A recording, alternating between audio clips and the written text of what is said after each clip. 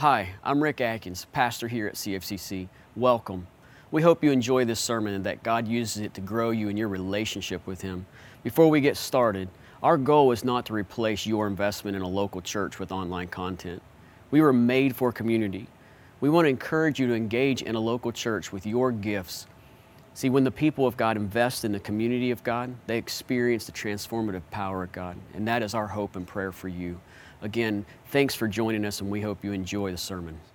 Hey, on the seats in front of you, you see the little thing called the Joy Project. We launched this last week. Every year around Christmas time, we do the Joy Project. It's a special offering that we take up, and all of what we bring in for that goes back into our community to helping out with families in need during the Christmas time, supporting our strategic ministry partners, and into the local schools. We give a lot of cards to guidance counselors and things who are aware of families that are struggling around this time. It is just a great opportunity for us to demonstrate the love of Jesus in practical ways. So we run that for the next few weeks. If you want any more information, there are some of these on the seats in front of you, and you can get more at the welcome desk in the back, or in the front, depending on your perspective. It's going to be a weird day. All right. Disclaimer, before we get into the message, I'm going to start with something that is very passionate and dear to my heart, so I'm probably going to get loud. And sometimes that gets interpreted as yelling or angry. I just want to be really clear, not yelling, not angry, just super passionate about this particular subject matter. I get fired up about it. There's no intended criticism or judgment or insult, just it's important to me. So, in life, we are entrusted with a limited amount of resources. How we invest and what we do with those resources is a reflection of the views, values, and understandings that we have. In other words, what you do with the time, talent, treasure, and opportunities you have in this life is a reflection of the values and priorities of your heart. As a pastor, my concern for the American church, for the American Christian, is the frequency with which the American part comes first. The resources, the time, the energy, the focus, the trust, the faith that we place on the things of this world ahead of and before the gospel can be very alarming, that we turn to money, to politics, to social systems, science, and government as a place for our trust and our hope and our faith, investing in them, thinking that this is what's going to give us security, this is what's going to give us peace, this is what's going to bring us protection and comfort and joy. This is what's going to fix what is broken in this world. And we say things like, oh, if we could just get a majority in the House, if we could get this person in office, if we could just fix this thing, address this thing, the world will get better. And here's the thing, church, it won't. You cannot fix broken things by putting broken people into broken places. It will never work. The fundamental problem of our culture is not political, it's not social, it's spiritual. And yet so often, even for the Christian, the spiritual is the last thing that we'll turn to. We turn to the social stuff, we turn to the political stuff, and we will spend so much time engaging them. Especially during this season, people will ask me, because of the platform, they will go, what's your stance on this? Gospel issue, I'll tell you. Not, I probably won't. Here's why. You come to me and you say, hey, let's just, for example, say, what are your thoughts on gun control? There's a 50-50 chance my thoughts on gun control don't align with yours. So if I share with you my thoughts and you disagree, you're less likely to hear what I have to say about Jesus because you don't agree with what I have to say about gun control. So what I have done is sacrificed impact and effectiveness for the kingdom of God. I have made myself less efficient to do what God has called me to do over an issue that could not matter less in the face of eternity. But the freeness, the flippancy, the ease with which Christians will engage subjects that really don't matter is truly alarming to me. Everything that we invest, everything that we pour into, every resource that goes into this world, the trust, the hope, the faith, the work, the effort, everything that you put into this world is built on sinking sand, and it will fall soon. But a lot of times we still pour all this energy into it. We're like, man, I'm just going to sit over here and I'm going to build castles in the sand. And it's a really nice, I'll tell you, it's a nice castle that you built. Right? You got the 4 story thing with bucket stuff everywhere. You're like, look, I took a toothpick and I made the sand look like stone so it's authentic. And I got an operating gate for a sandcastle. Like how you pulled that off, I don't know. It's a beautiful sandcastle. But you know what's going to happen with the most beautiful, amazing sandcastle ever built? The tide's going to come. And it gets washed away like everything else. But the amount of time that we will spend talking about, debating, arguing, bickering, damaging relationships, and losing rapport over the social political elements of the world around us is alarming to me. Right? I mean, we will say, it's like we feel so entitled to share our views, no matter how unintelligent or uneducated those views are, as if we are the leading expert on how to resolve an issue. If we could just do this or fix that, or people just listen to me, the world would be a better place. No, it'd be a different place, and it'd be better for you.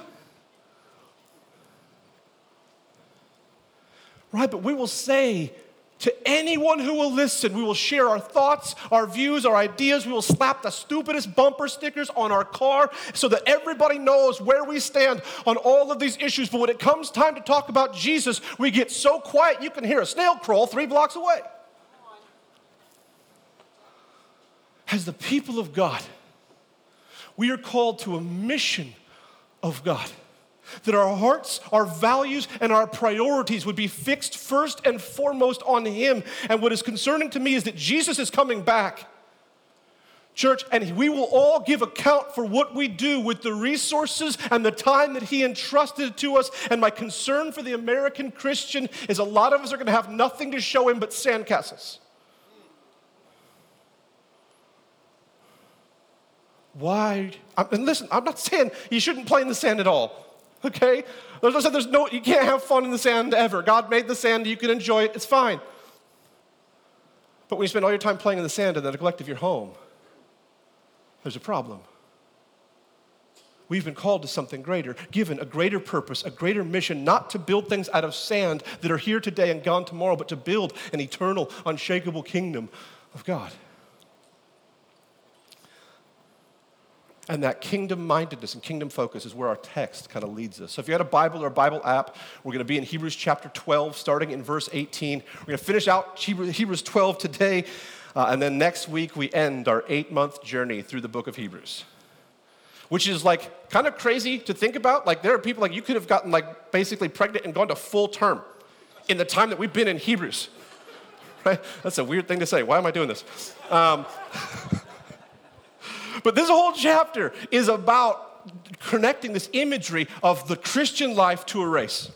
It's a very common theme in the New Testament that the Christian life is like a race, and so we are called to condition ourselves to be spiritual athletes through focus, dedication, and perseverance. And the emphasis of our particular text this morning is on the aspect of perseverance. Because what the Hebrew church that this was written to is facing is persecution at the hands of Rome for their faith in Jesus. So when they became Christians, right, they left behind their friends, their family, their community, a rich cultural heritage in order to follow Jesus. But now they're experiencing persecution for following Jesus, and they're starting to feel discouraged, and they're starting to question their faith. And what's getting worse about it is that all those friends and family that they left behind are now gathering around them and criticizing them.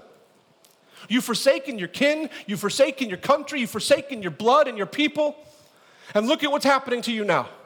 You're getting attacked, you're getting beaten, you're getting persecuted. You know why? Because you abandoned God. The punishment and the hardship you are experiencing is because you turned your back on God. You're going in the wrong direction.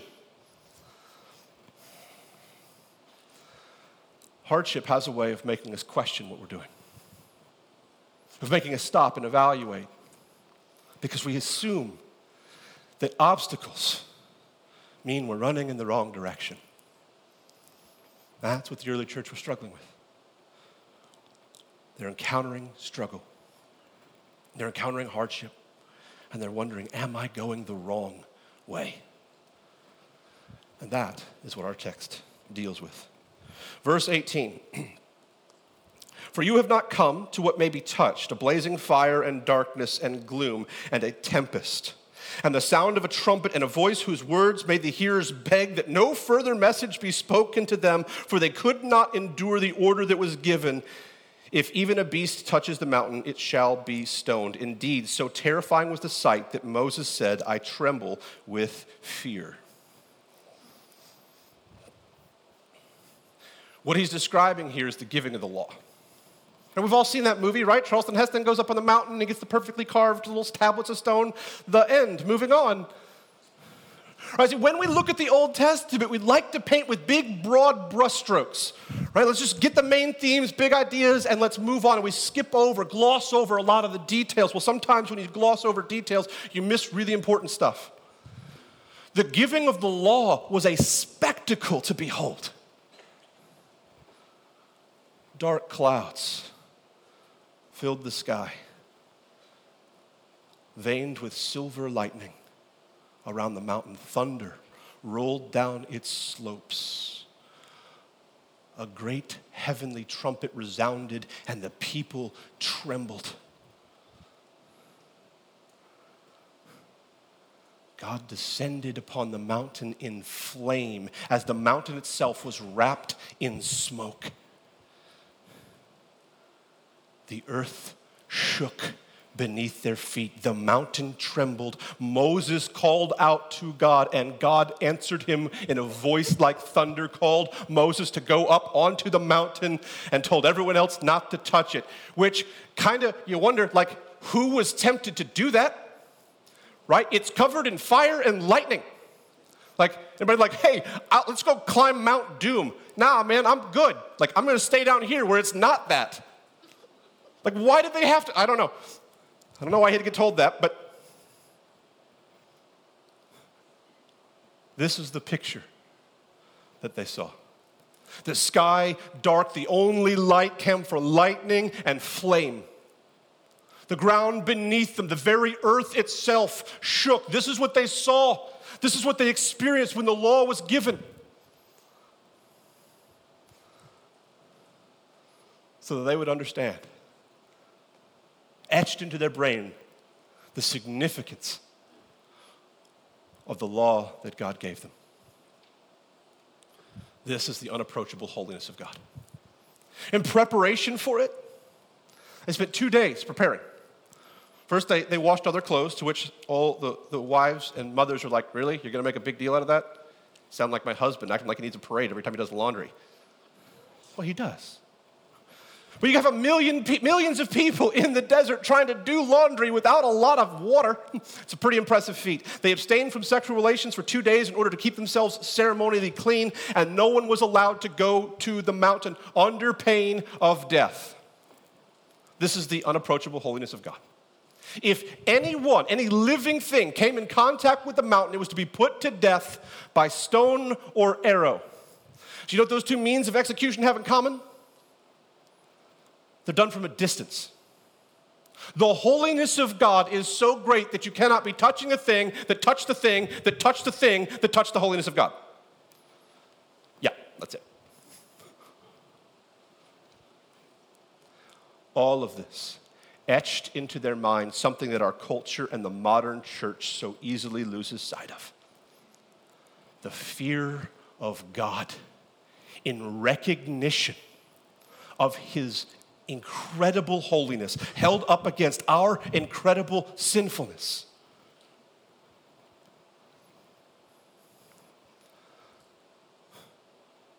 This is the foundation of the Hebrew faith.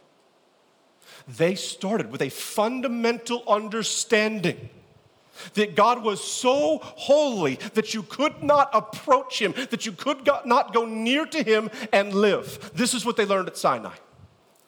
But Sinai is not where our race ends. It's where our race begins. Verse 22.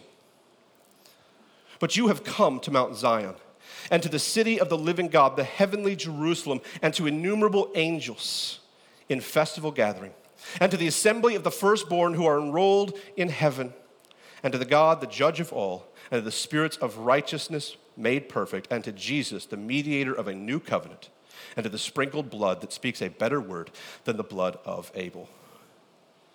You have come to Zion, to the gathering of a multitude of angels at the assembly of the firstborn. What is that about? That's about Jesus. 6 times in the New Testament, Jesus is described as the firstborn. This has led some, like the Jehovah's Witnesses and the Mormons, to conclude that Jesus is a created being, because to be born is to be created. So if you've ever wondered why those two groups that do talk about the Bible and Jesus are not Christian, that's one of the primary reasons. Their view of God is, or their view of Jesus is errant, flawed to its core. See, the word that's used for firstborn here, prototokos, is less about birth and more about priority. It's a description of the authority of Jesus, the sovereignty of Jesus, that he is exalted above all creation. And what we see here in verse 22 is a very strong tonal shift. Right? We start in Sinai with fear and trembling. Now we move to Zion, and we've got this feast celebration with Jesus, where here's the cool bit, where our names are registered in heaven. If you belong to Jesus, you've surrendered your life to Jesus, your name is recorded eternally in the heavenly places, written in the kingdom of God. That's pretty neat.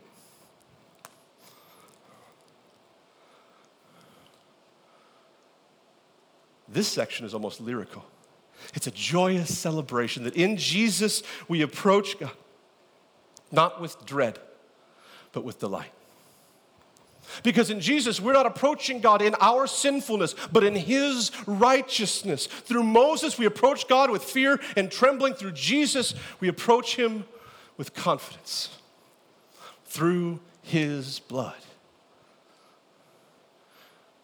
we are adopted into the family of God, made children of God, citizens of the kingdom of God, under the rule and reign of God, given the work of God to complete the mission of God for the glory of God.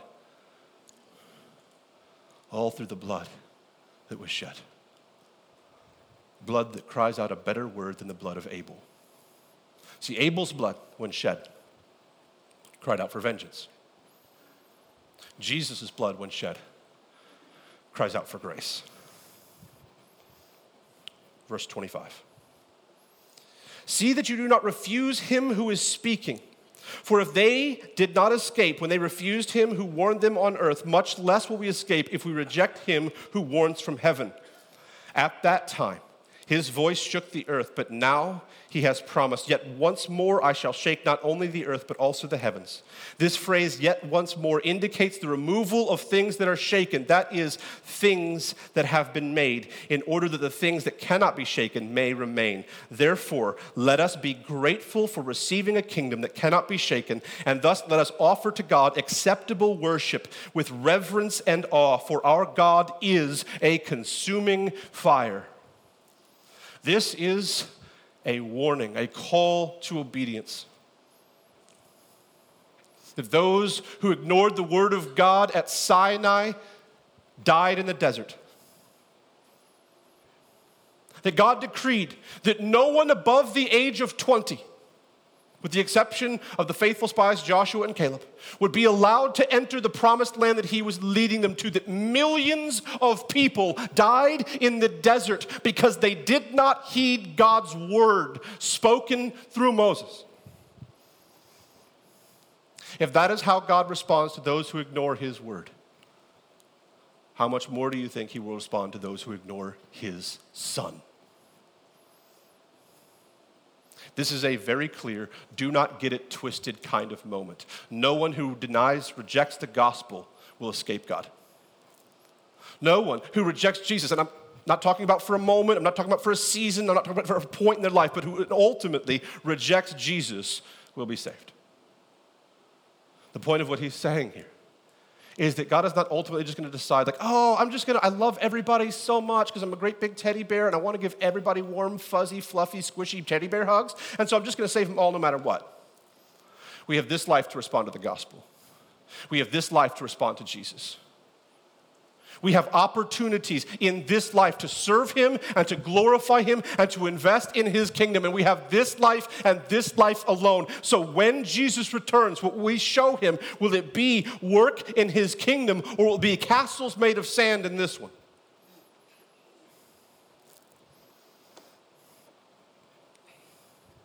See, all of this is a tale between two mountains. At Sinai, God shook the earth. At Zion, he'll shake not just the earth, but the heavens. All creation will be shaken, and that which is shaken will be removed. All that will remain will be the kingdom of God and those who belong to it and the work that they've done for it. All that remains in this life is the unshakable kingdom of God. What the author's doing here is brilliantly binding together two things that we have a tendency to separate. Have you ever heard this or noticed, you read through the Old Testament and then you read through the New Testament, if you're just doing a quick glance, it can kind of seem like God's a little bipolar, right? Like it's two different people. There are people that teach that oppose that. They go, oh, look, this is God of the Old Testament is a God of wrath and judgment, that he's angry, that he's mean, that he's uncompromising, that he's filled with wrath. And the God of the New Testament, but he's a God of love and grace and mercy. He's kind and understanding. He's gentle. He's forgiving. And that has led some to go, you know what, we should just do away with the Old Testament. Let's just toss that aside because we're not Old Testament Christians, we're New Testament Christians. We're not under the Old Covenant, we're under the New Covenant. So we don't really need to worry about what is old because that doesn't apply anymore. God's not like that anymore. That's a form of heresy called Marcionism. That God is different people, different expressions of himself between Old and New Testament. And it's wrong. How's this section end? What's the last phrase in verse 29? Not God was a consuming fire. He is a consuming fire. God is not changed. But what happens is we like to hyper-focus on the God of one of these mountains. We get we focus on the God of Sinai or the God of Zion. And so either we have this wrathful God of judgment who creates fear and trembling out of an understanding of his unapproachable holiness, which does, in fact, lead to obedience,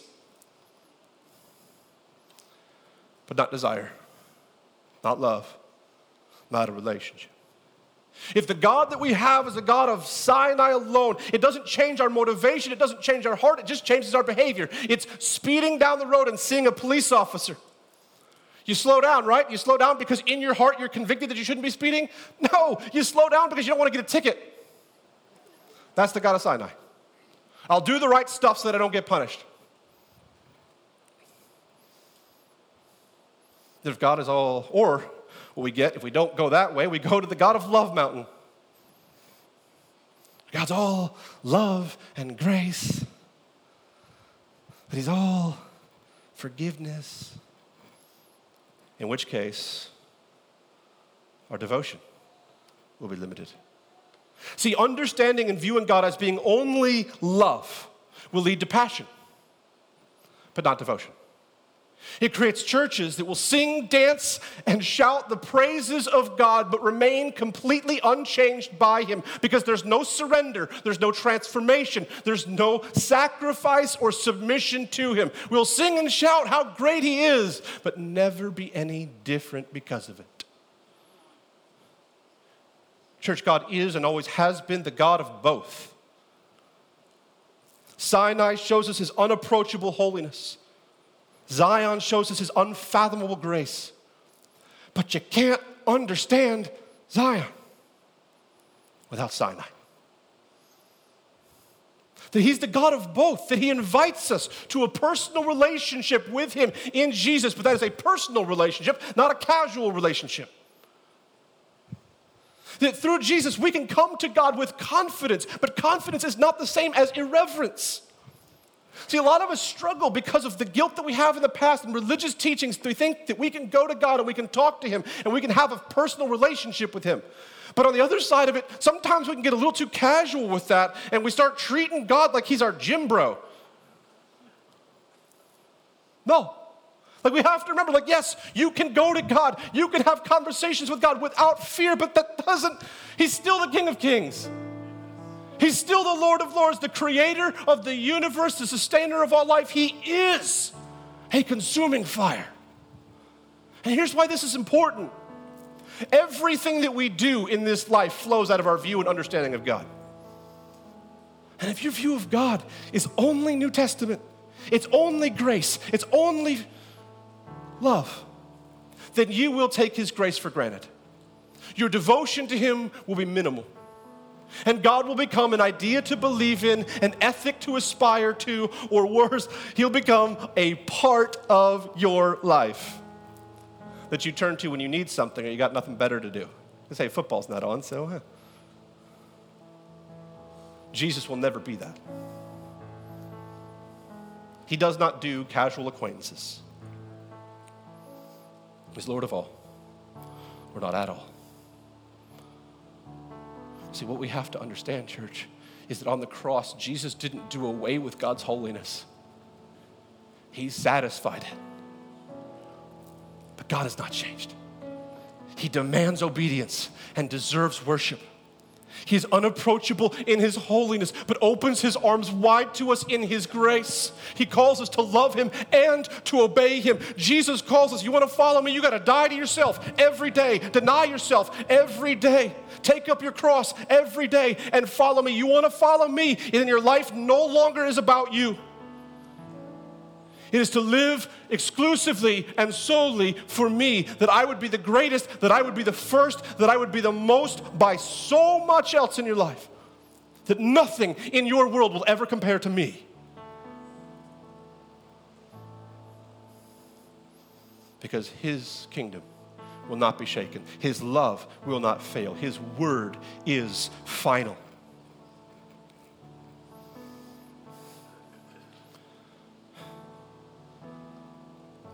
Worship comes from thankful hearts, perpetually caught up in the wonder of the unfathomable grace of God. But how can our hearts be caught up? How can our actions be fueled by something that we fail to appreciate the significance of? When we fail to recognize the God of both mountains, what inevitably happens is we're grateful that God, accepts us even though we're not perfect, but we don't appreciate the significance of what he saved us from. Like, he didn't save you from being not as good as you could be. He saved you from the wrath of God against sin. The description that Jesus gives of hell is this: take the worst thing that you can possibly fathom and imagine, the worst suffering and most horrible thing that you can process. And he goes, that will be like heaven compared to how bad hell will be for eternity. That's what Jesus saves us from.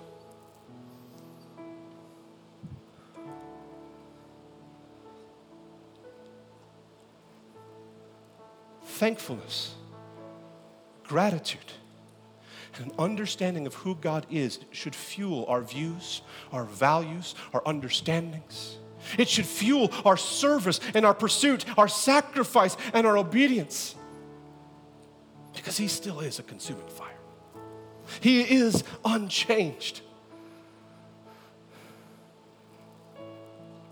But what the message of this chapter, of this section, is that Jesus met the demands of Sinai. So don't run to it.